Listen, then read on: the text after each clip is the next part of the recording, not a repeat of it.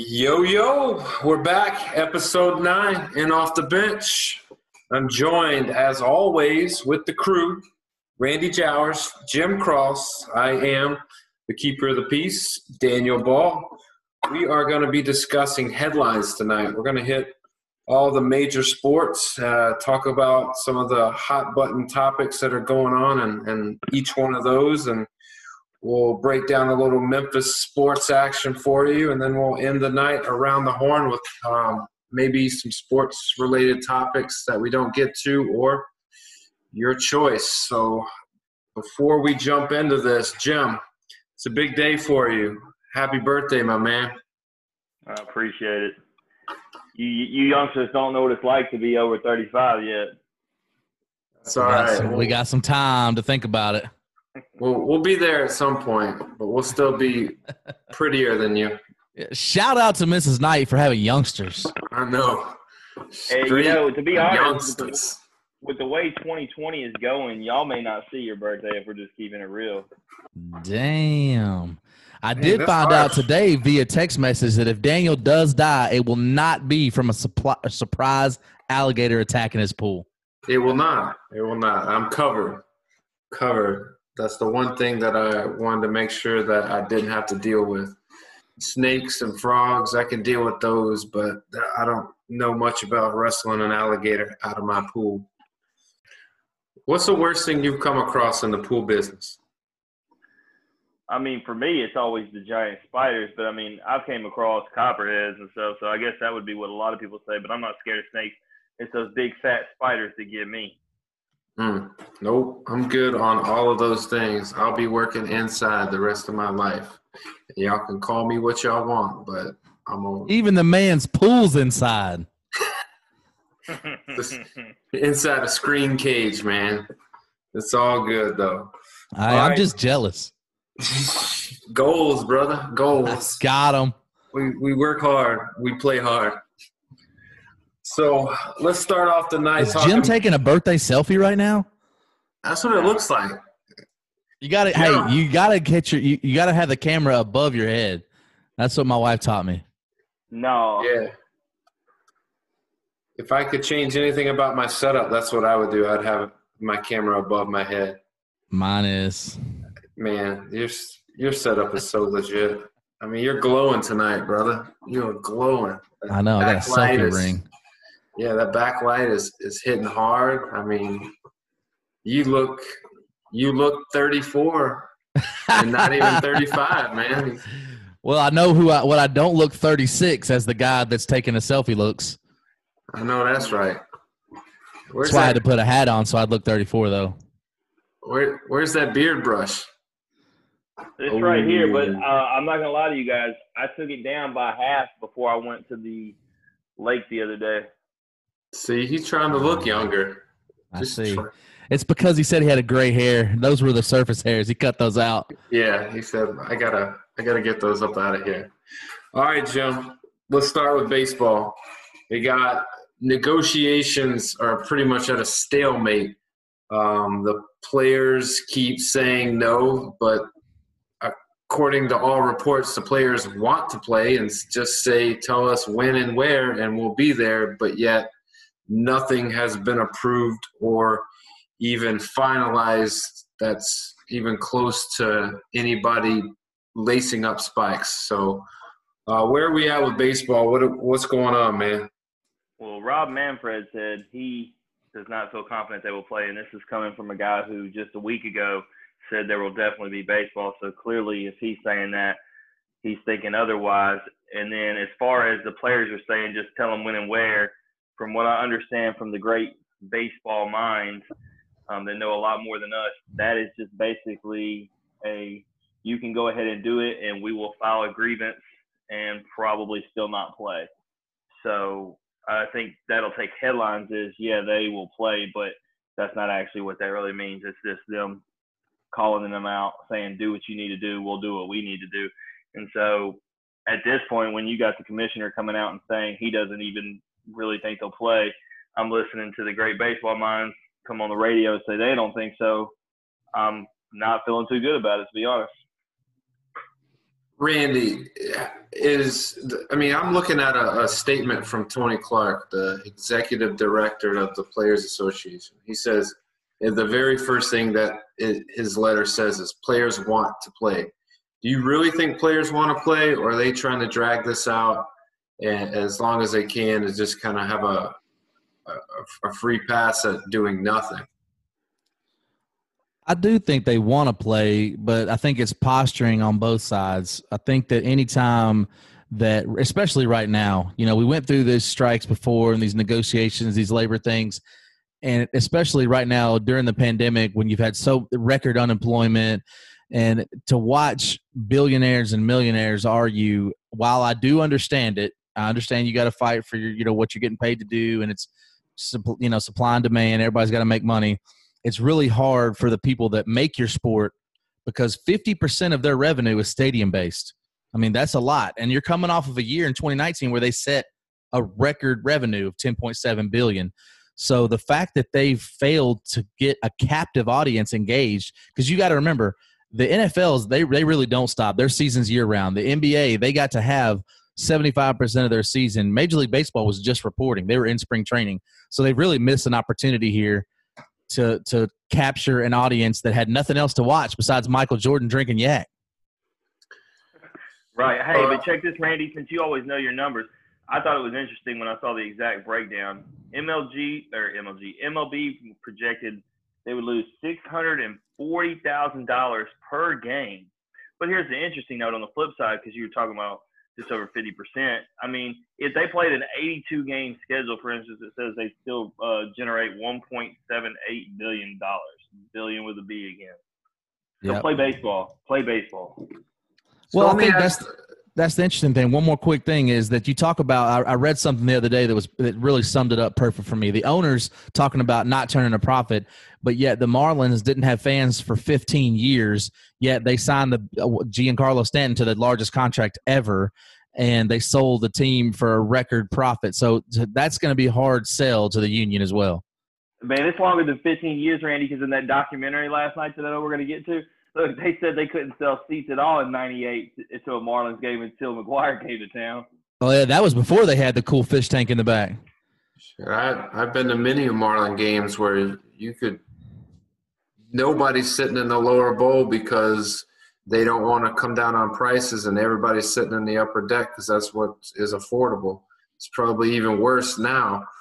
But Randy, being a numbers guy, how do these guys make money if they're not on the field playing? Like, they're rejecting all of these proposals for them to make money, but eventually wouldn't you think they would have to settle on something to get paid, or is that not how contracts work? They can get paid without playing. No, I think that what you're seeing is the guys that, that don't need that. Your Bryce Harpers and your Mike Trouts and, some of the big names, they can survive without it. But what about the minor league guys? What about your AA and AAA guys that are still part of Major League Baseball, just at a lower level? Or even the guys that are sitting at the end of the bench that get a call up? Those are the guys that are probably in the background saying, hey, shit, I'm ready to play a little ball. Well, even further, I mean, they just had a draft. We got new players that are projected to, live their dream and get their chance to play, and now they're being told they're not going to be able to do anything. They're not going to be able to play for anybody. They're not going to go to college, and they're just going to be sitting around working out on their own. Like, to me, like, as a guy who played baseball and the dream of making a pro baseball team and then not having the chance to work out, like, when that happens, like, that kind of sucks. Well, yeah, you're the one of the three of us that would know better than anybody. So, DB, if this was back when, way back in the day when you were playing, and say, you get drafted to play even single A and you finally get your shot, and then this happens, how you feeling? I'm devastated, man. I mean, it's a lot of hard work, and, you want to continue your streak of, like, proving yourself and doing what you need to do, but then there's no way to do that right now. Nobody's practicing. Nobody's allowing you to work out. And as a new guy coming in, like, it's not like you have a network of people that you played with and you guys can, like, meet up and go, like, keep everybody fresh and rolling. you're having to just kind of do it on your own, which, I mean, it's probably a little bit easier for those college guys that are high-level players that can go back to their schools and get workouts in. But I think about those high school guys that, what are they doing? Yeah. Going back to their high school and not getting any better? Like, that's what sucks. And, Jim, you know a couple guys that just got drafted and picked up. What are they feeling like right now? I mean, it's definitely, if you look at the guys that you're talking about, I talked to him tonight, and you look at a Blaze Jordan, this is a guy who reclassified and skipped his junior year, and so was expecting to get as much baseball in as he could in his senior year. Obviously doesn't get that much in, and then you would say, well, it's easy to just go to the Red Sox when he got drafted in the 3rd round, but it's tough because, hey, I didn't really get to play much baseball. Hey, I'm 17 years old. Is this what I really want to do? And then you see everything that's going on. And I firmly believe that had a big role in Cade Smith's decision as he was trying to decide between going in the 5th round or going to Mississippi State. And I think it made it easy for him because he was kind of on the fence already. So he's going to take the opportunity. And since you know more about baseball than me, you told me yourself you thought it'd be good for the kid because the competition level in the SEC will only make him better. So, I mean, if I'm these kids and you're on the fence about going pro or going college, I think you absolutely go college if you miss the mass majority of your senior year. You need to get those reps in. You need to get better. And it's hard to ask a young kid to walk on that stage when it just hasn't got the repetitions that they need. Well, I think what sucks for him is he's going to go to Mississippi State. Let's say they don't have a season this coming up season. Now he's torn between entering the draft again or probably more than likely having to go back to school for a second year when he could have signed for $400,000. I'm just guessing. So like that's plus, and then on top of that, that's 2 years of nothing. Right. So it's definitely a risk and a gamble, but I think it's for him right now. I don't think you look at it as far as we're not going to play this season. I think you just got to kind of roll the dice and say, hey, things are going to get better. We're going to go back to normal and we'll get a season in. And I'm an advocate of college baseball, especially at that level, and the SEC, the guy's going to get, I mean, day in, day out, the best of the best. So. Yeah, and one of the interesting things about baseball draft versus the other sports is, talking to both these guys and knowing that they talk to multiple different organizations on the phone.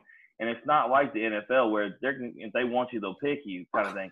They're going to talk it out and see if they can come in agreement with the money or see if, honestly, they even want to play there. Because these kids do have the option to say, hey, I'll just go to college because I don't want to go to Toronto because it's cold as fuck, whatever the reason may be. You know what I'm saying? Yeah. So switching gears a little bit, we had a documentary last night, The Long Gone Summer, between the home run race to 62 between Sosa and McGwire. I had a chance to watch probably 75% of it tonight. I know you guys have watched it, and one of you is in favor of it, the other is not. Randy, I'll start with you. What did you think about that documentary, the 30 for 30 last night? So I'm going to preface it by saying this, that like that home run race saved baseball to me. I mean, it was, we'd coming off the strike a couple of years. It was just kind of pitter-pattering around. That saved it. But that documentary sucked for what it could have been. I don't mean like it was great reliving the days, and we all remember, we were in high school then. It was great. It captured the entire world of not just baseball. It made every major news outlet was sending people to the stadiums to see this. They were selling out the Marlins Stadium, for God's sakes. So it was great. But what we didn't see last night was really anything new. Like when we watched the Michael Jordan documentary, well, I say the Jordan documentary, it really was The Last Dance. They really dove in. They had Michael Jordan sitting there drinking his yak, looking at iPads, laughing at these fools talking shit. But Mark McGwire was the same as he's always been. He didn't give up anything. He didn't go into depth. Sammy Sosa didn't. Like, why don't we talk about the fact that Sammy Sosa is still banned from Wrigley Field? Let's get in depth. Let's get to it. Let's talk about why you did steroids, what that shit meant to you. Let's do some snitching. Let's talk. Let's get it out there. This is entertainment. And this is my main gripe. Coming off of The Last Dance, coming off of the Water documentary, even Lance Armstrong, his was better. This one just didn't live up to the hype, in my opinion. Jim, I know that you're on the other side of the fence of this. You thought it was a phenomenal documentary. Tell us why. Well, let me first say that tying into the Last Dance thing, a reminder for me, because we are talking about 22 years ago, even though it felt kind of just like yesterday. How about the city of Chicago getting that Last Dance run in 98 and then getting the Sammy Sosa race, Kerry Wood 20 strikeouts, and go into the postseason when they had been mediocre at best. So city of Chicago really got it that year. But I loved all sorts of things. Let's start with Mark McGwire's mullet and showing those days back in Oakland. I know Randy appreciates a good haircut. That thing was sweet. You agree? I do agree with that. He must have been on coronavirus back then. I mean, that dude wasn't cutting his hair for nothing. It looked terrible. But there were some things like they had the pitcher who I wouldn't even know who he was, but Traskell, who pitched him the pitch that he hit his 60-second home run on, and had him say that, he was going to go at him that day. He was going to try to shut him down and make him go 0 for 4. And so I admire being able to hear these pitchers saying they weren't going to just walk him and try to duck letting him break the record. Just a reminder of Sosa, 20 home runs in June. Just a little clip to Griffey, the king of swing, just dropping that bat like a G. A lot of different things. Even hearing guys like T.J. Quinn talk about, it was funny in St. Louis, and this drives me nuts the current day. I've told you about this, Daniel. You be at a game, and it's a clear as day, like pop-up, right? And all these fans stand up as it's a home run.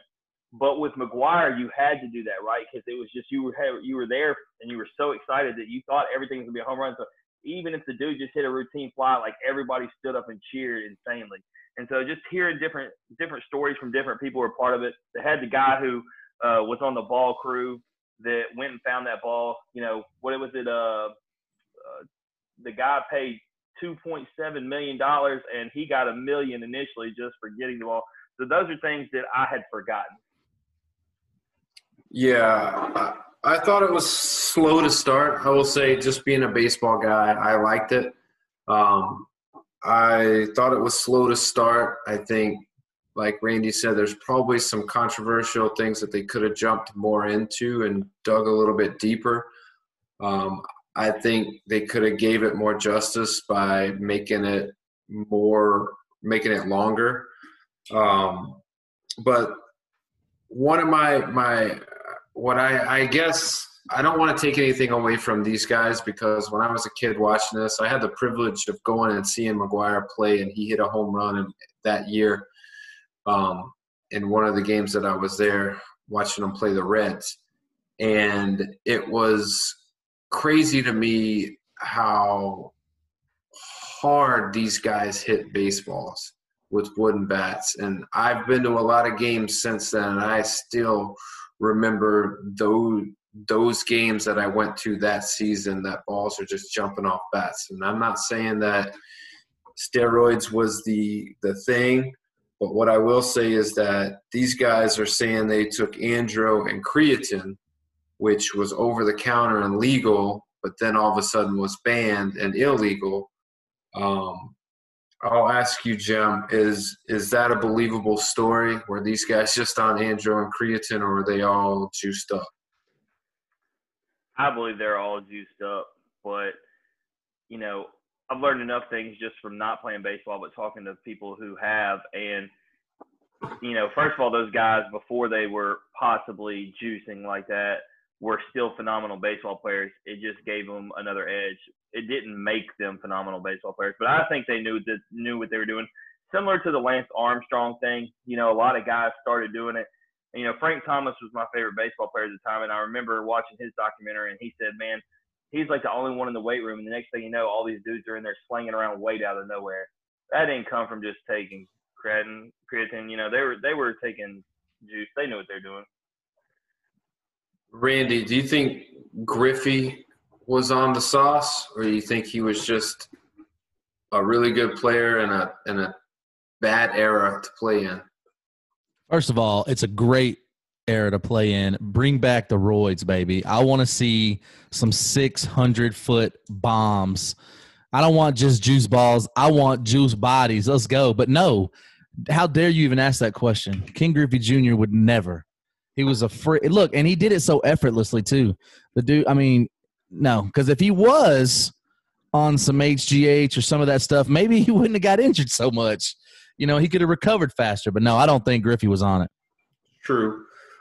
I will say I find it really strange, the layout of these documentaries, how they went from Lance talking about steroids and then right into this one. I don't know if they were trying to like make us believe or think a certain way, but I know that the only player that I could think of in that era that probably didn't do steroids was Traxel because he didn't look like it.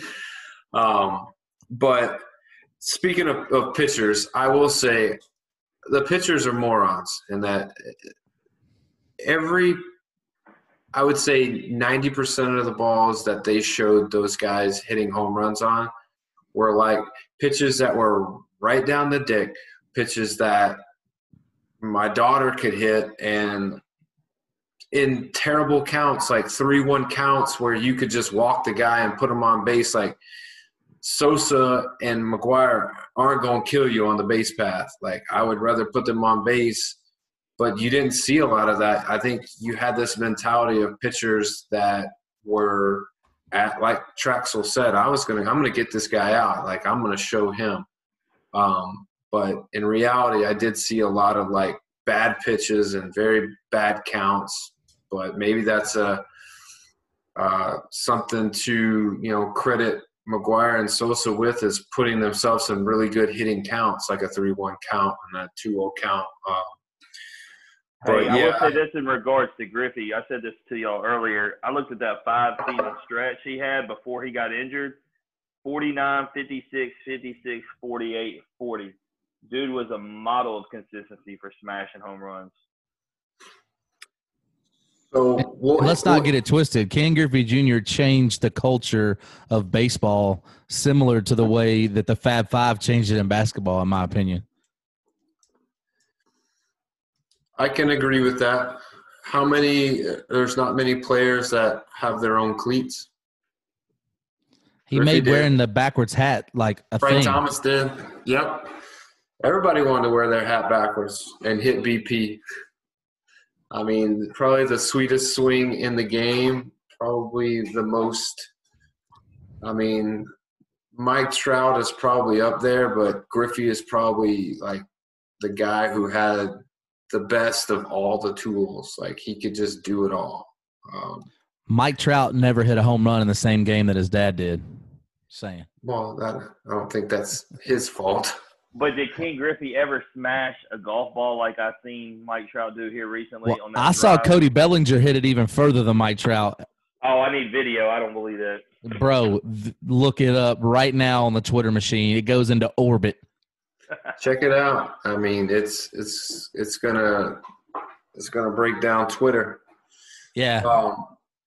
Before we transition out of baseball, do you guys think a documentary on Bonds would be better or as good as this one? I know, Randy, you didn't really personally like it, but content-wise, do you think there's enough there on Bonds? Oh, absolutely. Because, look, let me tell you, Bonds, love him or hate him, he would absolutely give you content. Now, unless he's the same guy at the end that didn't want to give interviews and all that other bullshit, but if he was Barry Bonds, the guy that literally thought he was the best player to ever play the game, and he does have an argument to that, yeah, he's giving you all the content. He's Michael Jordan watching the iPad at these pictures like, dude wasn't finna strike me out. That's what I would like to see more of is like, and you could do that easily in baseball because it's so like you're not in such close quarters with another player, especially the pitcher and the hitter. Like you could easily get talk to a pitcher about what he was thinking when he was pitching to a certain hitter, and the hitter had no idea that that's even a thought. So yeah, I would like to see that. I would also like to see Barry Bonds' transformation from Pittsburgh to San Francisco. I'd like His to know hat size went what up. size hat he wore in both. Yeah. Give me the Canseco one. Let's go. He would give you all the content, but he's a snitch. Yeah, you people wouldn't know what to believe with him. But I mean, now he's challenging slow pitch softball guys to home run derbies. I mean, where are we coming on this? Jim's in on that. Jim's got that. He don't want that smoke. No, not that Canseco long ball. No, he's long. Yeah, so long. So NFL, we are quite a bit away, but I think there's some camps that are looking to open, or at least I think they're looking to open. But we've had some reports of some guys testing positive for coronavirus as of late. Ezekiel Elliott is one that tested positive along with some other guys. I don't know how that comes out or how they find out, or if they have to self-report and the media just finds out. But anyhow, like there's guys testing positive, and we haven't even made it to camp yet. Like, Jim, are you worried that this is happening? Is this going to put a monkey wrench in the plans? Yeah, I'm not a fan particularly that it's happening because it does give ammunition for those who are overly concerned about it. But I think we've all agreed all along, though, with the NFL and the money, I think unless it's just you start having bodies dropping over it, they're gonna play, right? It's just a matter of if there's gonna be people in the seats or not. Yeah. I'm a little leery, I'll be honest. I think as any organization is going to be on the side of caution when something happens, and it's only going to take a couple where they start doubting the ability to even start back up, or if they've already started up, to continue. I know money will be a driving factor, but I really think and I hope that we get some football, but I would I'd be cautiously optimistic about it. Randy, what do you think? These coronavirus outbreaks, are they just spotty and just they were inevitable and they were going to happen and they'll be on the downside, or do you think this is a trend moving forward that's going to raise some red flags? I think we're going to have football. The question, I mean, then these guys, and by I'm not an infectious disease doctor before anybody starts questioning this, but these guys are really the least fragile. I mean, they're the ones that even if they do contract it, have the most likelihood of recovering quickly. They're in tip-top shape. They got the best medical treatment. They got team doctors. And you said it, cash is king. And when these guys go to start talking about the NFL, I mean, it's not even just viewership, but the money. It dwarfs all the other sports combined. Like, it's not even a contest. So if any sport is going to happen, it's going to be the NFL. I agree with that. So we're all in agreement that the NFL will be back in some capacity. I think I'm more cautiously optimistic than you guys, but will we see Colin Kaepernick on a team, Jim? Yes. I think the pressure at this point is something that a lot of owners and general managers are going to feel. And honestly, I think it's a complete opposite position of where it was the first time around, right?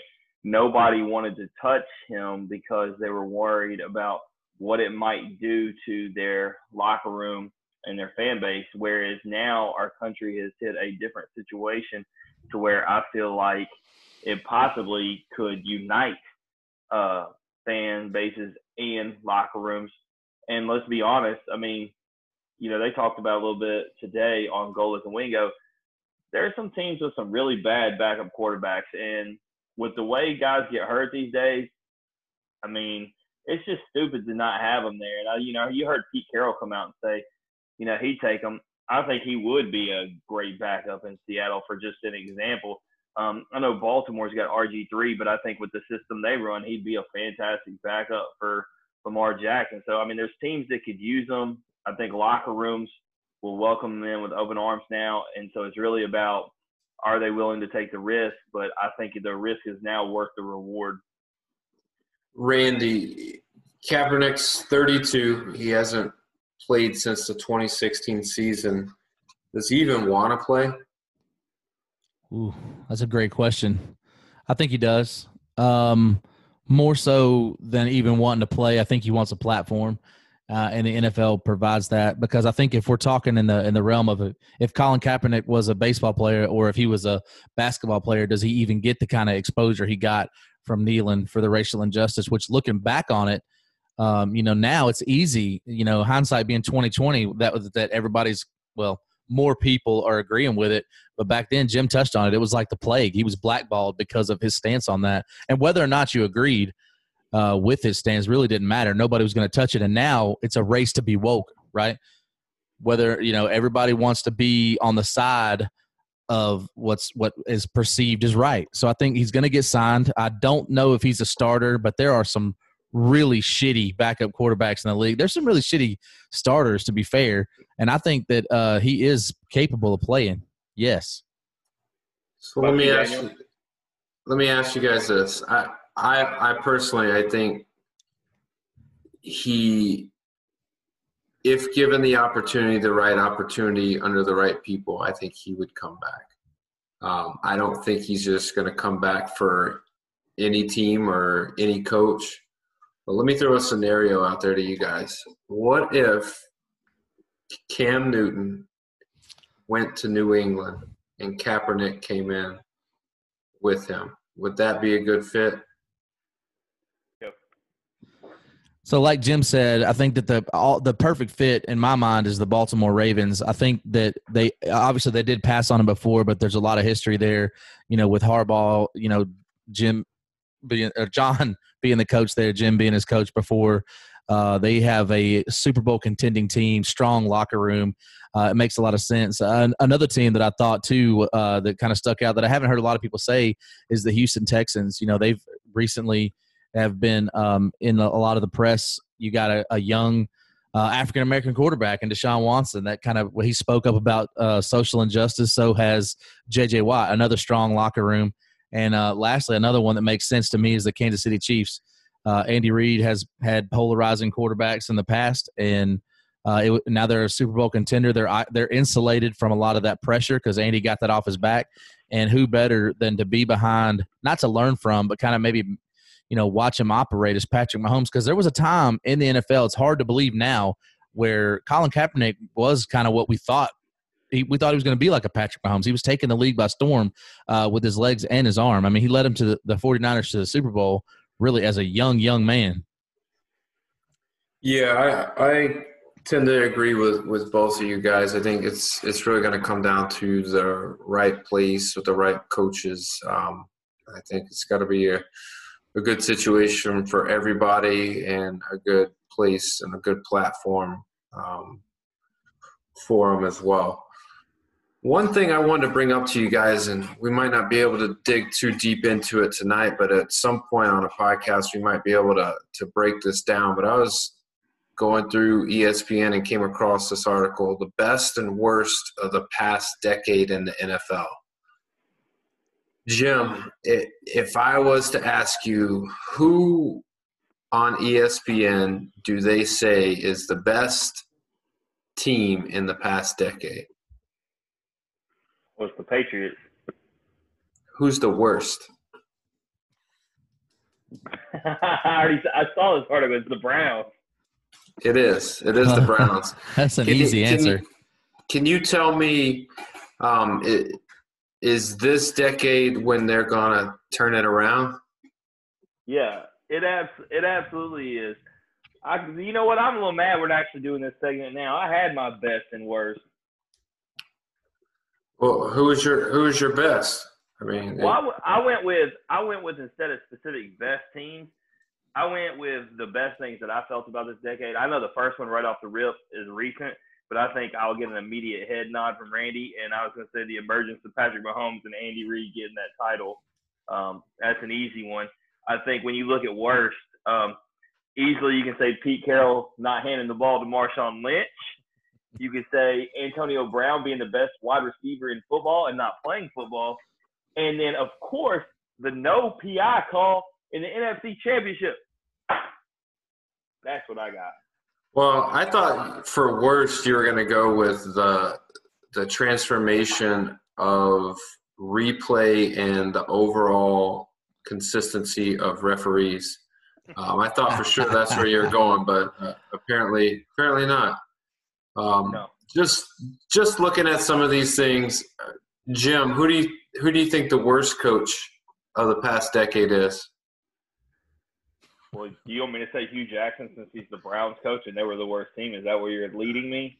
Yeah, I'm leading you right into that because you're the only guy on this podcast that thinks the Browns are worth the shit this year. So that was last year I believed in them and they failed me, but this year, I mean, they're not gonna fail me twice, and if they do, see, that's fool me once, shame on you. Fool me twice, shame on me, right? Well, they're not gonna fool me this year. If we play, they're gonna be in that top 7, and that podcast that we have immediately after is gonna be it's gonna be epic. I'm going to absolutely go insane.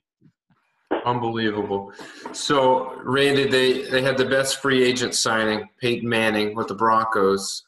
Probably can't disagree with that until this most recent free agent signing. I think you guys would agree.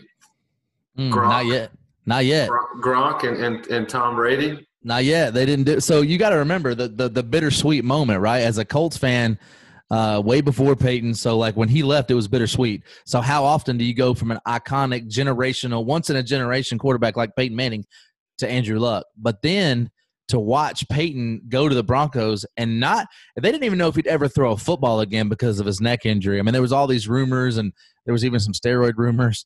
So, which I wouldn't blame him. You know, Kobe got the little blood spinning thing. I'm down for it, Peyton. I ain't mad at you. So he goes over there, and he doesn't just go over there to, like, end his career. Dude goes over there and tosses all the touchdowns, breaks the records, and gets paid and finishes out a legacy, gets another ring. Although when he played his best, they got the shit kicked out of him by Richard Sherman and the Seahawks. I ain't going to lie. That was tough to watch.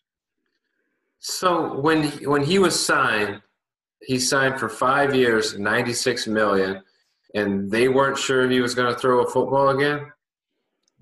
No. I think they had their doctors check him out. But, I mean, there was always going to be a risk. Could he be the Peyton Manning that he was when he was in his prime for the Colts? They didn't know that. They had to take a risk, but it was worth it. So, no, do you think – let me ask you this question. I'm going to throw it back on you. So, in order for Tom Brady to be a better free agent signing than Peyton, he would have to go over there and throw 55, 60 touchdowns in his first year over there. You think that's a possibility? I don't think he has to do that. I just think he needs to win a Super Bowl. Okay, so could he win a Super Bowl by being the best player or like Peyton and by just letting his defense carry him? Because that defense ain't carrying shit. The defense ain't carrying him, but he doesn't have to necessarily be the best player. When you say best player, are you talking about best player on the team or best player in the league? Well, I think that Peyton was the best player. He was the best quarterback in the league that year. But no, Tom could just be the best player on the team. I don't even think he's going to be that. Who is that? Evans. Well, who's throwing him the damn ball, Randy? Like it's Jameis Winston threw him the damn ball. Tom Brady better get that shit over there. I know this. If he don't throw 30 touchdowns, look, Jim going to give him Jameis back. Well, Jameis going to end up starting, so he ain't going to be able to give him back. How's Drew's thumb, man? Everything good? Yeah. I saw him rehabbing. He was playing Call of Duty. So, worst free agent signing of the decade, Brock Osweiler to the Texans. The best fantasy player. I can't believe they even put this on there. Antonio Brown. You agree with that, Jim? Oh, that's without question. I mean, if you're playing PPR, yeah. Yeah. Worst fantasy player. Dougie The Martin. muscle hamster, man. The Get off muscle his hand. hamster. The best offense of the decade, the Patriots. The worst offense, the Jags. Best defense, the Ravens. Worst defense, the Raiders. Yeah, we're gonna have to dig into this a little bit because Yeah, we got one because I got a moment that I think was the worst for the NFL. yeah, worst call by the referee. Yes, Just sir. scroll right on past that one. Two officials stood by as Rams know. defensive back Nicky Roby Coleman slammed in the Saints receiver Tommy Lee Lewis. Y'all realize the Saints would have beat the Patriots, right? No, they would have got no. I haven't met anybody other No. than you that believe No. that. No, that's because they don't want to listen to you cry. Move on. No, they told me first. No, there's no way that somebody came to you and was like, Jim, the Patriots would have lost to the Saints in the Super Bowl. Yeah, they did. Because we've all watched the Saints choke it away, whether it was the refs or whether it was their coverage or Minnesota Miracles or, the Vikings. I mean, if it wouldn't have been for the refs, it would have been the Vikings. So just move on to the next thing. They didn't choke when they played the Colts in the Super Bowl, homeboy. That wasn't this decade, was it? You're going Look, back. hey, hold on, time You're going out. way I'm back to distracted. before you Hold on, wore arm time out. sleeves. Hold on, time out. I'm distracted for a moment. I have a real issue with on the computer Daniel having pictures of Scottie Pippen up while we're trying to talk because I know how he feels about dudes. And he's got the biggest smile on his face. I snuck that in there. So, moving away from NFL, I do want to come back to that on a different date because I think we could really get into some specifics on some of those categories. But the NBA, so we broke down the NBA and we were all gung-ho and all happy about getting things started. But now there's these chirpings from one or two people who can be nameless, but they are saying that they don't want to play now. Jim, are we going to play some basketball this year? And is it the timeline that they threw out there, or what's going on?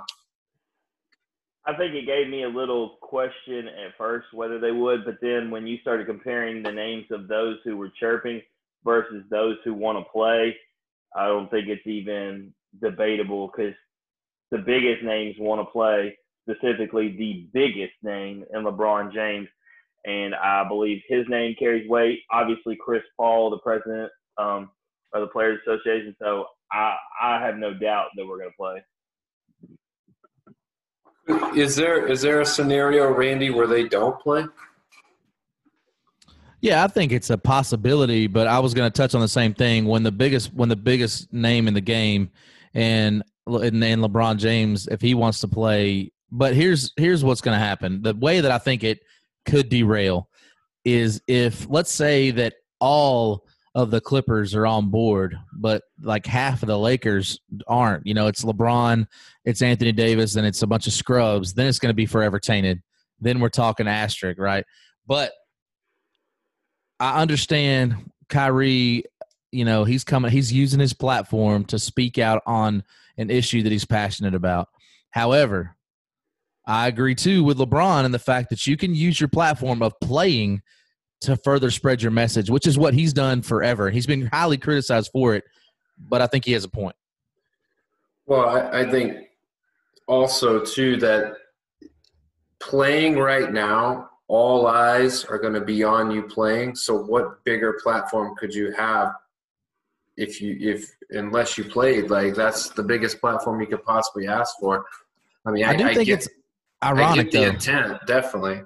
I do too, but I do think it's ironic that two of the biggest names against playing are guys that won't play no matter what, that are out on injury, and Kevin Durant and Kyrie Irving, and that their own teammates, Garrett Temple, is speaking out in opposition. And, you got guys, Austin Rivers and those guys that are coming out saying, hey, look, we do want to play. We love those guys, but we feel like we can use the platform to continue our message, and also by earning the money that we can and putting that energy and the money back into this cause. Absolutely. I mean, there's a lot that is at risk, money-wise, and just by not playing, there's a lot at risk. But obviously, when you think of the other side of the coin, there's a lot to be risk if you do play. Like, you're asking guys to quarantine themselves on a resort area and play amongst each other and hope they don't get sick. But I don't know if anybody has voted not to do this. So, Jim, you got something to add? Yeah, Golick Jr. actually talked about it this morning. And, these guys want to be considered more than just athletes. They want to be considered, people who have a voice, and a lot of them would like to have, more than just that athletic status, but to be, heroic role model type deal. And what he brought up was when guys go to fight in war, I've been over in Iraq and know what he's talking about. You go over there and you're to a degree quarantined to your base and where you work and the people that you work with, and you go to accomplish your job. And he goes, how is it any different? You don't get to fly your family in. You don't get to hang out with your family. And they're just being asked for 3 months essentially to go do that, to complete their job, to make their money and to provide that entertainment in which they get paid that money for. So if they want to prove their value, so to speak, then you should be willing to do that. Absolutely. I'll leave it with this, is that I believe they're going to play. The biggest names that are healthy want to play, and LeBron. And I told you earlier today, LeBron doesn't have the time in LA, nor does he have the time in his career to not play. Like, this is a good chance for them to win a championship. So he wants to take full advantage of that, I'm sure, whether it is considered an asterisk season or not. Moving on to NHL, I'll take this one for you fellas, because I've been reading a little bit, and I'll keep it just very generic and brief, is that the NHL has slowly been on a trajectory to start and resume play. They have camp timelines. They have players that are back on the ice getting ready to play. They're right now trying to establish 2 hub cities where half the teams will go to one area and half the teams will go to the other area. They'll finish out the season. They'll do the playoffs and move forward. I honestly think NHL is going to be the first season to start back up, and I'll be watching, just because Tampa has a team and they're a pretty good team, and I want something to watch. So the question about hockey that I had for you, and I'll start with you, Jim, is why is hockey not popular amongst us, like us three on this podcast? Why is hockey just not our thing? I think it's actually an easy question. It's specifically where we're from. Hockey's not a big deal. Yeah, there was the Memphis River Kings when we were younger and everything, but we didn't have it in our schools, right? We didn't grow up playing hockey. And so when you're not around it, you don't see it. It's hard for you to engage with it when you see it on TV, whereas every one of us grew up. If we didn't have a basketball goal in our yard, our neighbor across the street did. You were always slinging the football. You were always throwing the baseball at the local sand lot. So hockey doesn't afford that. Where's an ice rink around here? The only one I remember as a kid was at the Mall of Murder. So, where are we supposed to play hockey? Well, I don't know. That's a great question. You could play street hockey. Back in the day, I had the air hockey table. So I was the man on the air hockey table at the skating rink. I didn't want to skate, but I could own that air hockey table. No, I just think it takes a lot of athleticism to do what those guys do, and I consider it a very fun sport to be at and to watch live. It's tough to watch on TV because you don't know a lot of the players, and you have to have a vested interest in the team to get to know the players and have somebody to root for. And just knowing the rules and the regulations and all the ins and outs, I'm a rookie when it comes to that. So, but I do like going. I do support the Lightning, being the Tampa Bay team, but still a lot to learn. Hopefully, at some point, we'll have a little bit more knowledge on hockey, and we can share that with everyone. Hey, Randy, if you had the opportunity, you could only watch one on TV, hockey or soccer, what are you going with? Hockey all day. I want to see some fights. Throw the gloves off, baby. Hey, but in my ever waging war on the city of Nashville, I refuse to root for the Predators because I will never root for anything from the 615. There you go. Just wanted to throw that out there. So I might be a Tampa Bay Lightning fan just because. Come on, we'll take all the fans. Take all the fans we can get. Who's the best team so I can know who I'd root for? Well, first of all, you got to find the most controversial player. That is who you're rooting for. Daniel, where are you at on this? I need to know. You need to know. I'm going to research this. I'm going to find my favorite player like Daniel's finding his favorite NBA player. Hey, we got to get to that. I'm so nervous. I'm sweating thinking about the end of this show and who the favorite player is going to be. And if it doesn't go my way, I'm hanging up immediately. There'll be no sign off. What if it doesn't go either one of your ways? What if I just choose somebody that is completely off? Well, then it'll depend on who it is. I mean, Scottie Pippen. That's it. He's long. Look at the Tampa Bay Lightning right there in the 2 seed. Yeah, I mean, one thing hockey does differently is they don't base their – it's a lot on win and loss, but they get points. So it's total number of points that you get. And don't ask me how you earn points. But, yeah, it looks like the Bruins and the Lightning are the top 2 teams in the Atlantic. And then the Metropolitan, you got the Capitals and you got the Flyers, which – I would say for the most part, you got St. Louis and Colorado in the Central. You got the Knights and the Oilers in the Pacific. I would say, most of those teams have been pretty up there over the past few seasons. I know the Lightning last year were the best team in hockey and ended up having the 1 seed and got demolished by the worst team that made it in the playoffs, the Columbus Blue Jackets. So it just goes to show you could be the best all season and have all the odds and the highest favorite to win it all, but if you don't bring it, you're going to get smoked. And that's exactly what happened. They got into a nightmare of a matchup. They weren't ready to play, and Columbus put it on them. All right, so check it out, guys. I looked it up, and then I was looking at those standings, and they do actually project whatever team you just had at the top there.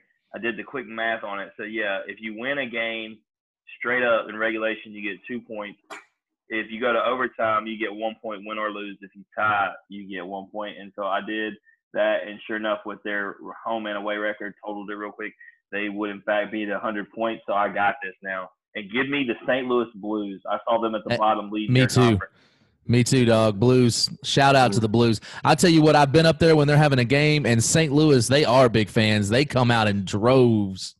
Yeah, I was told that in regards to when you're up there at Fox Sports Midwest Live. I know you've been there a bunch too, Randy. Yeah. I've been there, and for the baseball games, they say it's bigger for the hockey because most people actually go into the baseball games, whereas the hockey doesn't hold the same. And so they said more people go there, and they said the party's insane. Oh, it's insane. It's like Texas Live. It's crazy. Yeah, when we went to the Cotton Bowl, Texas Live was the spot. It was awesome. That's where that picture was I tagged y'all in today was from. Yeah. Yeah, I've been there. It's an awesome place. Everything's bigger in Texas. Before we move on. Bigger and longer. That's right. Before we move on to Memphis sports, I will say that in Tampa Bay, the Lightning is by far the best ticket that you can buy. If you want affordable, if you want a good time, you want family friendly, you name it, like the Lightning is the best ticket you can buy in Tampa, and that's even saying something with Tom Brady being a Buck now. I would still going to a Lightning game is way more fun. Is the experience better than being at a Rays game and having this guy run up and down the stairs cheering for 10 strikeouts so he can get free pizza? No. And you know what? It's not better than catching a foul ball and giving it to a kid and making their night. By the way, Randy, I did both of that for Jim's kid. So Hey, look, you're a role model. My daughter. You're always been a role model, DB. Shout out to Miss Knight for instilling those values. Early in the game. Early. All right, Memphis sports.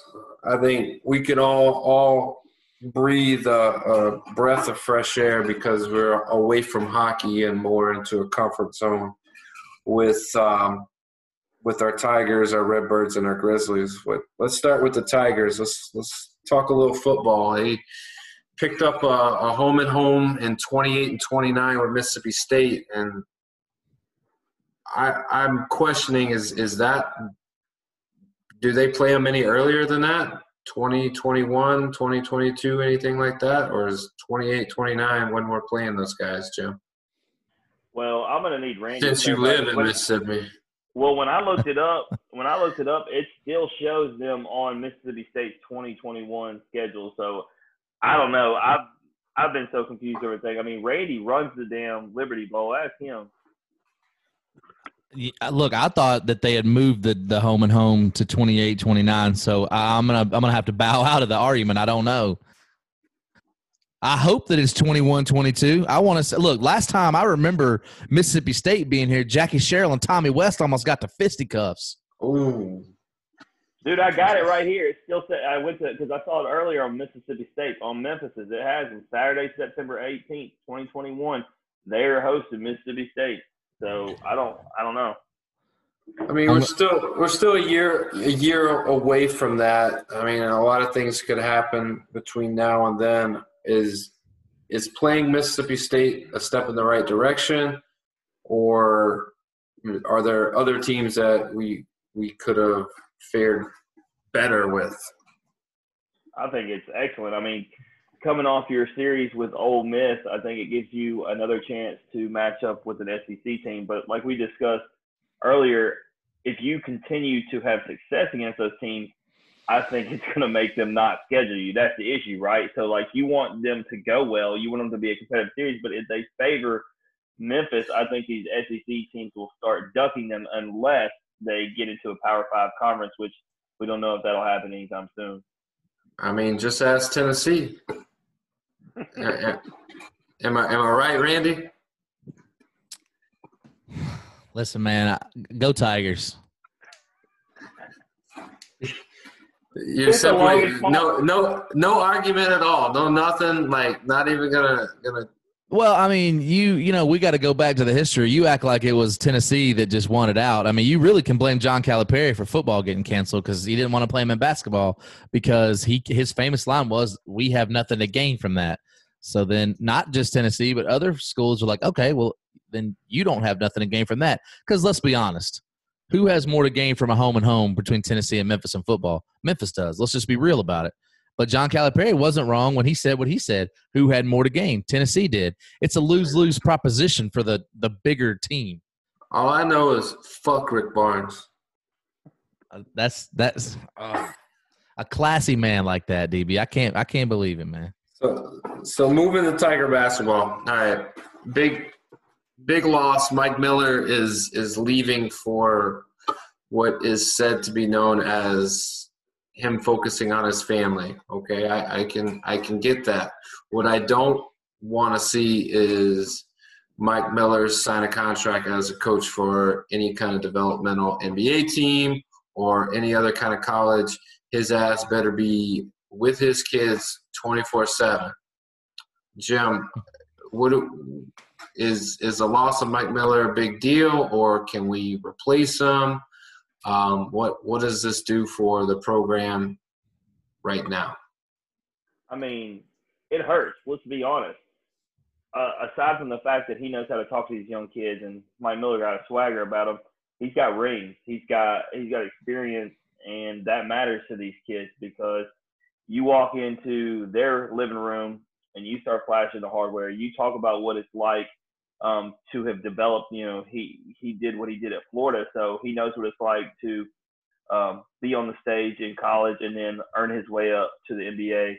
And so I think it hurts tremendously. Yeah, you can bring somebody in who maybe I think on a Memphis level can help you recruiting-wise, which I think is a lot of the names that are being thrown around. But on a national level, I just don't see how you can bring it in. And as far as where he's going, I will say this, try not to lose too much sleep, but it isn't just spending all the time with his family. I hear he's going to be in a front office gig.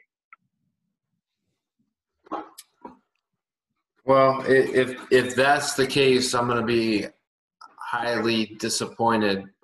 Not because he's taken another job, but just come out and say it. Like, I want to pursue the NBA route. I can respect that more than saying you want to spend time with your family and then turn around and take another job that's going to pull you away from your family. Randy probably plays golf with him. He probably got the whole intel. Yeah, talk to me about old Mikey Miller. Guys, there's a lot I can't say. I'm just going to be honest. But no, hey, I'm gonna rewind this back for a second. Something we didn't really hit on. A lot of people, been laid off during this whole Corona thing, record highs and everything. How about the fact that Ryan Silverfield, just since June 8th, has got 6 commits, no days off for Ryan Silverfield and his staff. And the Memphis Tigers, the football Tigers, are ranked 45th in recruiting, which when you compare that to, Alabama, it doesn't seem like anything, right? But that's huge. That's something that Mike Norvell and Justin Fuente and all those guys struggled to do. So I'd be remiss if we didn't at least mention that. On to Mike Miller. There's been a lot of rumors, right? There were some rumors that he was going to be part of the Pistons, and then there were some rumors that he was going to be for LSU, which I think that would be suicide, right? I think Will Wade, the hammer is going to drop, so I think to take another job down there would not be a smart move right now. It's going to hurt tremendously, and I say that it's going to hurt in a lot of ways. First of all, the swag, like Jim mentioned, the dressing on the side. Him and Penny, the 2 freshest coaches in the country, without a doubt. He's got 2 rings, tons of NBA experience, constantly got LeBron and those guys giving him shouts out on Twitter. So that's how he got these guys. A lot of the best players on this Tigers team right now, their main recruiter was Mike Miller. And then let's not forget the basketball experience. You're losing 20-plus years of basketball experience. Now, Penny's got all that too. But Mike, man, he's a journeyman to the game, and it's going to hurt tremendously. I do think he's taking time off this season to be with his son. His son's a senior, I think, this year, so going to follow that through. I think it's young Mason Miller. He's a stud. But now the question is Mason going to go to Memphis? Because, I mean, we thought, hey, that's a done deal, right? We'll know more. Well, speaking of recruits, Moussa Cisse reclassifies. He said that he was going to push back his declaration of where he's going, and all signs pointed to LSU for a while, and now they're saying that Memphis is back in. Randy, do you think Moussa ends up a Tiger at Memphis or a Tiger at LSU? Who's got the bag? Now, I think that it's going to be. I still think he's going to go to LSU, but I think that these kids want their moment. So if everybody thinks he's going to go to LSU, and nobody, tunes in to his putting all the hats on the table, then he loses a little bit of that pop. But there has been some guys this week, current Tiger players, calling him teammates. So hey, go Tigers! Hey, I would love to see him suit up for Memphis. I don't know what this outside board is going to give us as far as a penalty, but it's probably not going to be good. But, I mean, I don't see how he ends up being a Tiger. I would love for him to be one, but if it's between Memphis and LSU, I guess you have just as good of odds playing for Memphis as you do LSU with this whole scandals and shit going on. But who can we get to replace Mike Miller? Because you got to have somebody, and it's got to be a guy that can either give you some insight, X's and O's, or it's got to be a guy that can recruit the shit out of players. Man, I hate to let Randy look like the smart one, but I know his name, and they've been saying it all week, and he knows it. So I'm deferring so he can answer the question for me. Free Trey Draper. Draper. That's the guy, man. Former Tiger, excellent recruiter, running things down at IMG, bring him back to Memphis. He's got Ja Morant on, going for him. He's rooting for him. I'm rooting for him. Bring back Trey. Hey, I'm good with that. I mean, you guys have never been down here to IMG, but it's in the middle of nowhere, and the facilities are top-notch and amazing. But if you can get someone from wherever they're at to come down to IMG Academy in Sarasota, Bradenton, Florida, you're doing something. So I'm all for Trey Draper to have a chance to come on staff. Now, Randy, is he coaching there, or is he just like a advisor and recruiter, or what's his title there? He's an assistant down there. And I actually have a friend of mine his son played at IMG. He's a baseball player. And so when wasn't it Zion that went to IMG? His son was down there when Zion was down there, I'm pretty sure. So he was showing me all these pictures. It is insane, the stuff that I saw. I mean, that's better than most colleges. Absolutely. Yeah, Trey is – I'm sorry? I was going to say, when we were talking during the last dance, we were talking about those practices. Would y'all pay admission to go watch these underground games we're hearing about with Hell yeah. with John and all these boys? Yeah, I would too. I bet it's entertaining. They said they'd be getting after each other, not in a rude way, but like challenging each other to bring everything they got. Well, it's one of those things where I feel like they're rallying each other around the city. They're saying, hey, we're going to make ourselves the best that we can be for this city because we want big things for our city. And that's unbelievable. And I know they're bringing players from all over that, are going to be pro guys, G League guys, but there's a lot of Tiger players that are in these games, a lot of Grizzlies players that are in these games that are invested in the city. And, I wouldn't doubt it if Moussa Cisse was in there playing with those guys. Yeah, you didn't see that Ja Morant dunked over the top of him. But see, they really got me with the clickbait, though, because they said the headline says Ja dunks over Moussa Cisse. And then I go watch it, and it's like a dunk contest. He literally was standing there and jumped over his back. So, I mean, it was still awesome to see. But I wanted to see him yam on him. Well, he's just waiting for him to throw on an NBA jersey. That'll happen. I mean, Ja ain't afraid to dunk over nobody. Let's talk about how in regards to that, them playing together, because it's actually been on Twitter, Ja talking about it. He's not actually from Memphis, but you wouldn't know any different. And he has been recruiting and pitching when he didn't even go to the University of Memphis for him to come here. I mean, so he's been advocating. Talk about a good voice staff. But I will say this: don't let it go under the radar that they said Kennedy Chandler was giving Ja that work in a couple of those games. That's what they said. Bro, Kennedy Chandler is the truth.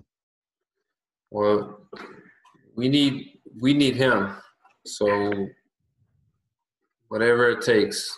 How about the fact that you look at the fact that Ja Morant, he's an NBA player, so everybody thinks of him as being older. The kid's only 20 years old. He's out there playing with kids older than him that are in college. Yeah, Cam Payne was the elder, huh? Well, Cam Payne's like a grandpa in that group.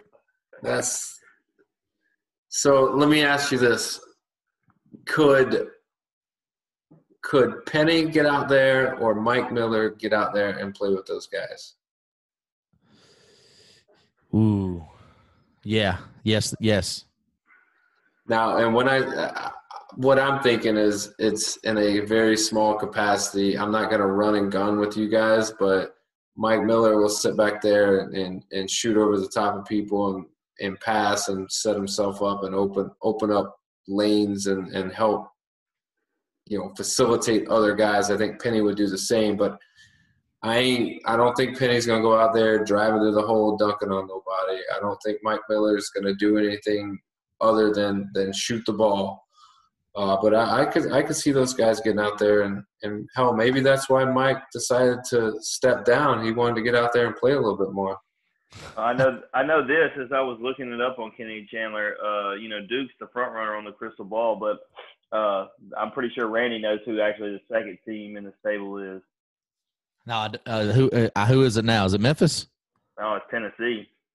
Ooh, I wouldn't look. Don't say that in front of Daniel. It says on there. It says he said, "Fuck Rick Barnes." It's got multiple people Barnes. predicting is it possible, but it says interest level warm to hot. Hey, so Rick Barnes forever. He's obviously got some huge. You know what else is warm to hot? What's that? Piss. And that's what I think about that. Look, man, Rick Barnes is nothing but a classy individual, man. You back up off that old man. Show some respect to your elders. Man. Look, and that guy, how about the fact that he's recruiting better now than he ever has in his life? Because he's got to. Shout out Rick Barnes. Shout out Rick Barnes.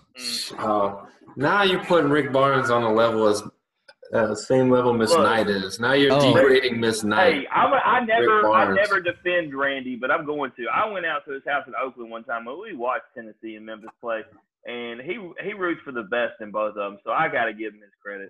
No doubt. Yeah, I put on for my city, but I do have a soft spot. And Rick Barnes is a classy guy. Rick Barnes is a dude. I'm not saying Penny's not because I love Penny more than I love Rick. But Rick Barnes is a dude you want your son to play for.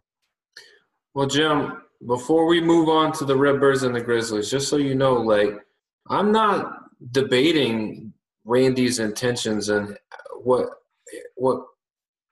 quality of a guy he is. He's a great guy. But fuck Rick Barnes. Moving on. Redbirds, all minor leagues delayed. We hit on this when we talked about those kids getting drafted. I mean, I feel bad for those guys that are trying to work their way up to big league spots and they have opportunities that they can see in front of them and they're not even getting a chance to try to make a squad. So hopefully things change, but right now minor league is at a standstill. That brings us to the Grizz. Randy, the playoff odds for the Grizz, I mean, it's almost like a slap in the face. I will, however, I wouldn't mind throwing a few bones down on them. What do you think? No, I'm all in. I mean, look, we talked about it before. They're really set up. This is really set up. They're in odds to win this. The slap in the face is that they just because a little 2-0 that the Pelicans are because they got Zion and Lonzo and Ingram and all of that. Man, listen, the Grizzlies have to shit the fucking bed to make this thing happen. But you know what I want? This is what I want. I wanted Dame because I kept hearing him chirp. But no. Now I want all the smoke with the Pelicans. I want this to be the next rivalry for the next 10 years. I want to see Jaren Jackson versus Zion Williamson, Ja Morant versus Drew Holiday. This is what we're here for. Brandon Clark versus Brandon Ingram. And we're about to talk about Brandon Clark a little later. I know we are. But I want all of it. I even want the Pelicans to win the first game of that sudden death so we can just break the whole – we are going to do to New Orleans what the Vikings typically do. But, hey, let me ask you guys, is it not ridiculous – you talk about slap in the face, but it's bold, I guess is the better thing, for Vegas to put the odds like that because let's say I did want to throw some bones down on Memphis. And let's say in round one where they're supposed to lose the Lakers, LeBron comes up with Corona. I mean, there's some unpredictable stuff that could happen. And even not even Corona, just an injury in general, right? That's ridiculous. I could lay down $100 to make millions, but that's stupid. I would never have anybody at that absurd of odds. How did the Brooklyn Nets? What is that? I guess that's they're in the East, but to your point, specifically, it's the two teams that stand out, right? It's Portland and New Orleans to have such favorable odds compared to Memphis. I mean, that doesn't make sense at all. But the Brooklyn, I mean, I guess if there was still a rumor that Kevin Durant and Kyrie were coming back, I could understand it. But they're not. We know that now. So why are they not down in the 100,000 range? Well, I guess it's just names. I mean, you're looking. The Pelicans have the same odds as the Pacers and the Thunder of winning a championship, which don't ask me how, like maybe the Pacers, but then you have the Trailblazers and the Nets and up there like with better odds than them. So to me, I see who's got the fifth best odds. I know that. Yeah. Well, I mean, that's pretty – I would say that's pretty fair. I mean, I don't know if I would put them above the I would say that's pretty fair. If Houston was any higher, if their odds were any more favorable, then I might say that it's not right, but it looks pretty good. You got Milwaukee, you got LA, you got the Lakers, you got the Bucks, the Clippers, the Celtics, Rockets, Raptors, Nuggets, 76ers, Mavericks. So pretty fair comparison. All right, guys, around the horn. We're gonna end it. We're gonna start with you, Jim, birthday boy. What do you got to share with us tonight? All the headlines are done for our major sports. Anything you want to bring to the table? Anything that you want to discuss? It doesn't have to be pro sports related. What you got for us? Yeah, I got something. I'm going to keep it sports related, but I'm going to go with club competitive soccer for you boys, guys. All right, so you tell me how in a 10-month Oh, come on, man. Let me ask you guys, in a 10-month season in which these kids play soccer and you pay thousands of dollars and they only played 3 because of Can I ask you one quick question? Can you tie in soccer? Yes, absolutely. Okay, all right. All right, so you know what? I'm not going to do it anymore. I was just going to ask you guys what you thought about paying thousands of dollars and then only playing 3 months and then trying to justify saying that you got your money's worth because they started providing coaching on the internet. I think that's bullshit. All right. Okay, but you wouldn't let me discuss that, would you? Because that's my around the horn. I could have also went to Little League Baseball, which I left from earlier, and pulling out your best infielders because you want to make sure kids get playing time and it costs you the game. But I didn't go there either. But now I have. Dang, he's hot. Don't mess with his kids. He's fired up. Man. Jim, you all right? Yeah, I'm turning a little red. I'm glad nobody can see me. You're only 1 year older and you're acting all grumpy and cranky and crotchety like you're 72. Well, I'll tell you this, you're going to get to see me in less than a week, and I'm bringing that with me. I'm gonna kick you out. I can't deal with that. Hey, Randy, you'll sleep in the pool net. No, yeah. Randy, let me tell you what my around the horn should have been. Let me ask you how there wasn't a guest bedroom when I came and stayed, but there has been for everyone else who came afterwards. Why did the guest bedroom get established after I came? I stayed on an air mattress in the gym. You know what I'm saying? DB, say it ain't so. This dude right here came a month after we moved in, and I'm sorry, my bad. Let me ask you this.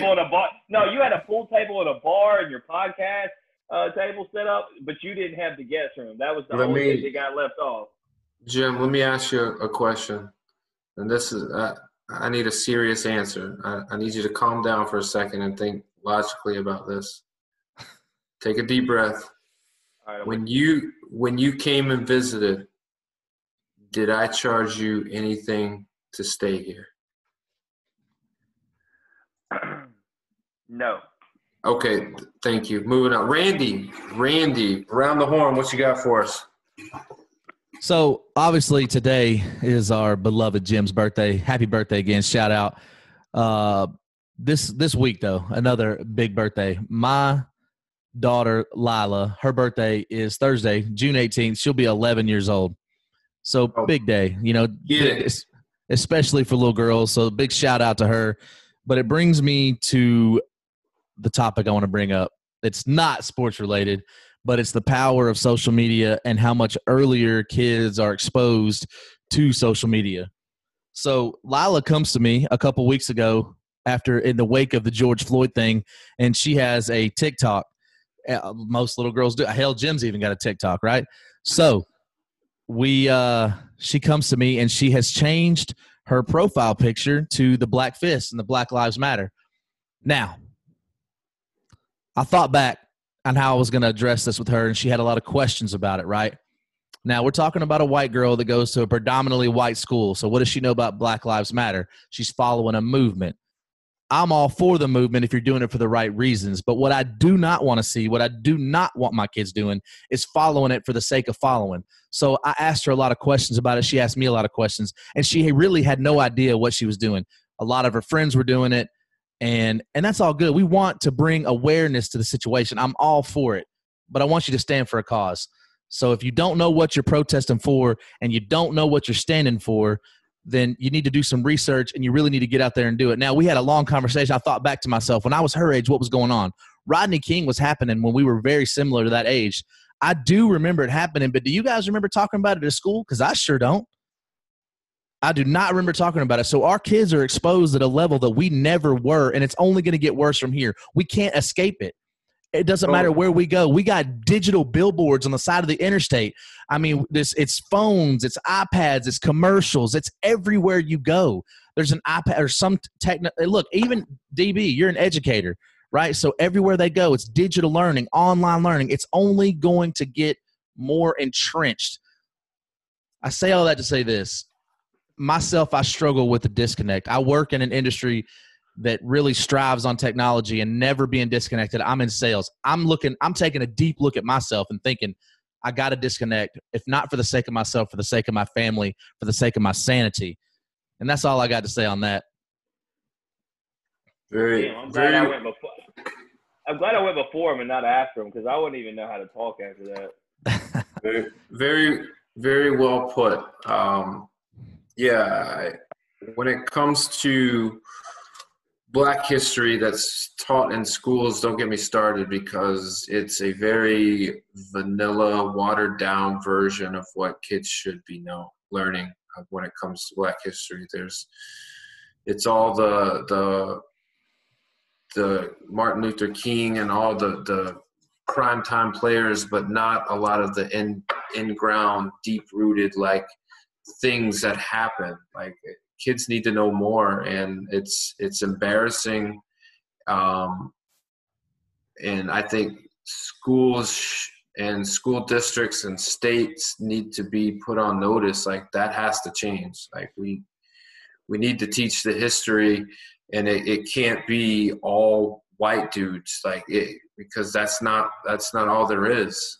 There's much more. So one more quick note on that, and then one part of the conversation, I'm not going to share it all because it was an intimate conversation with my daughter, but one of the things that really stuck out to me and to her, because she couldn't believe it, she's talking about segregation and the fact that my father, her grandfather, didn't go to school with a Black kid until he was in the 8th or 9th grade. Segregation happened when he was little. People think in this realm of segregation was so long ago. It fucking wasn't. That's my father that went to school with all white kids, and a group of Black kids that he eventually was playing football with and playing sports with went to an all Black school. That's how short of a distance it was. And my daughter can't fathom that. And honestly, I can't either. I can't either. I was saying that the other day. It's unbelievable that. To your point, DB, we got to start showing the ugly side. We got to show the shit that happened that we don't want to talk about. We talk about Martin Luther King and his assassination, but how often do we talk about all the other shit that happened? Mississippi burning was there's just so much shit that we don't cover because you're right. It's vanilla and we're scared to hurt feelings. Fuck that. Let's talk about it. Well, and as a white male, all of us, the conversation gets to be uncomfortable, and this is what I tell everybody. Guess what? It should be. it needs to be. Like, you need to feel some uncomfort when you have these conversations, because you really need to understand like the deep-rooted meanings that come from our history. And I hope that, I feel like this feels different. This movement feels different than it has in the past, and I hope that we're on the verge of really changing the world. But I will go ahead and run through my roundtable real quick before I get to my favorite NBA basketball player. I'll start with this. This is a question that I'm going to have for both of you guys, but I'll ask Jim to answer it first. True or false, Jim? Could you be fired for being LGBTQ in the United States? Do you think today, up until today, could you be fired for that? I was going to say, because I saw that they passed a Civil Rights Act for that. So before today, yes. I mean, possibly still can today. It's about whether you get away with it. But no, you're not supposed to be able to now. But before today, yes.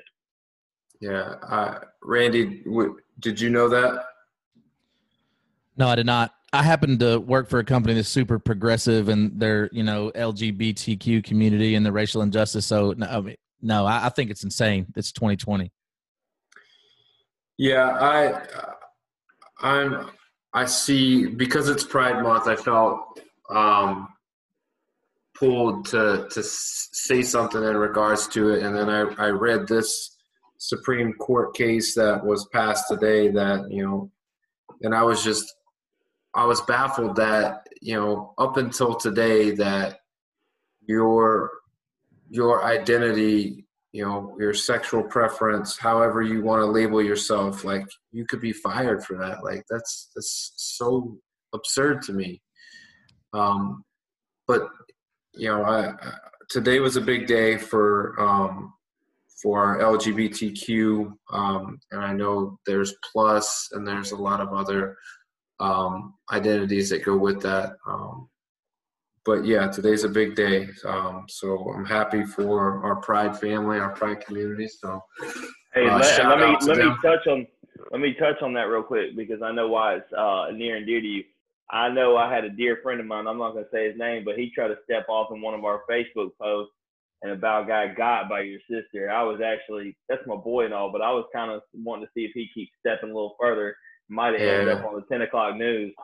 No, she don't play, and that's not something to joke about. And on social media, if you think that's your avenue to run your mouth, like, you're going to get checked. And as bad as you think you are, there's always someone much more bad than you.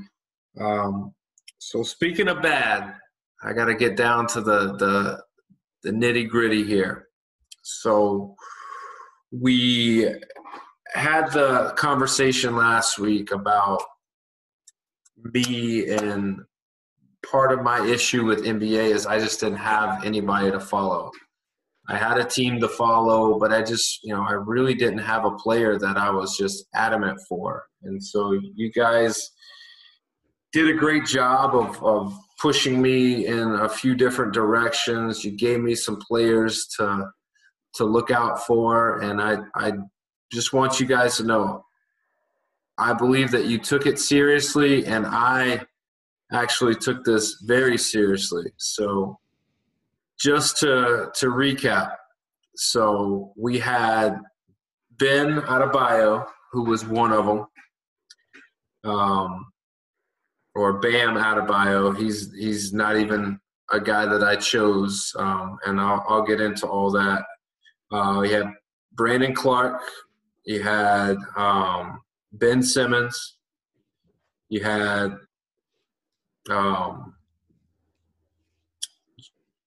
Tatum. You had Levine. You had De'Aaron Fox. And of those guys, I was able to narrow it down to two.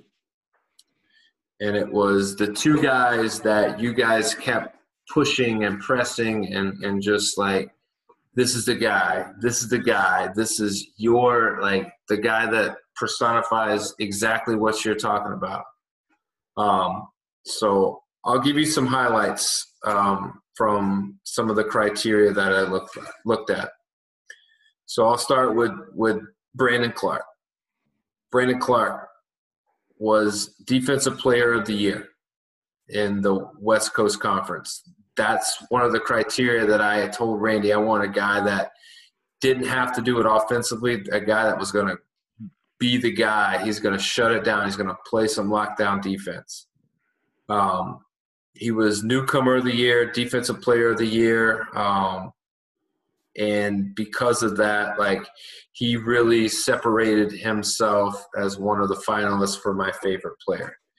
He also, and this right here is something I read, and I was kind of blown away. It said he became the third player in the NCAA tournament to record a game of 35 points, 5 blocks, joining only Shaq and David Robinson to do that. So when you put his name in a category with those two players, that's pretty legit. So then on the other side, you had Tatum, and Jim, he pushed Tatum as hard as he could. And one of the things that I liked about Tatum is I could relate to him. Like I could see a lot of what I liked about him in me. And one of the things that really I liked about him is it said that,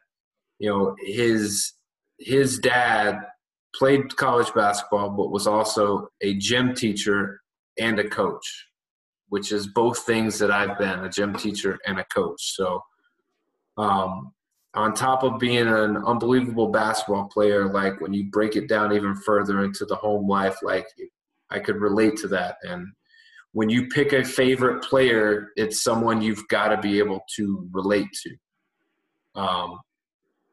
And then Jim sent me a video of him crossing over Paul George, and it was pretty sick, I'm not gonna lie. And Jim claimed that was the dagger in this. But when I put all the pieces together and narrowed it all down, I didn't go with Tatum. I went with Brandon Clark. And the reason being is because there were more things that I could appreciate with Brandon Clark than with Tatum.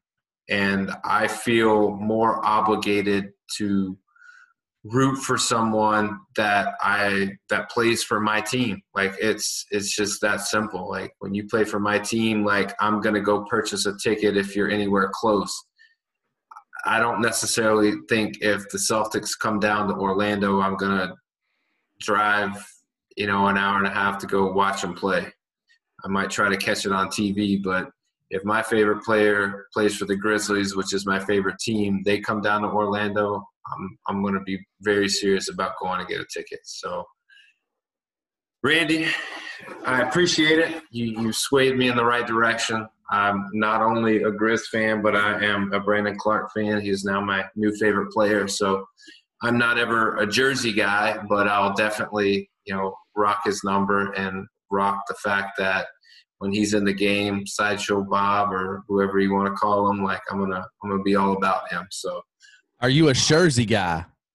Yeah, I am. Okay.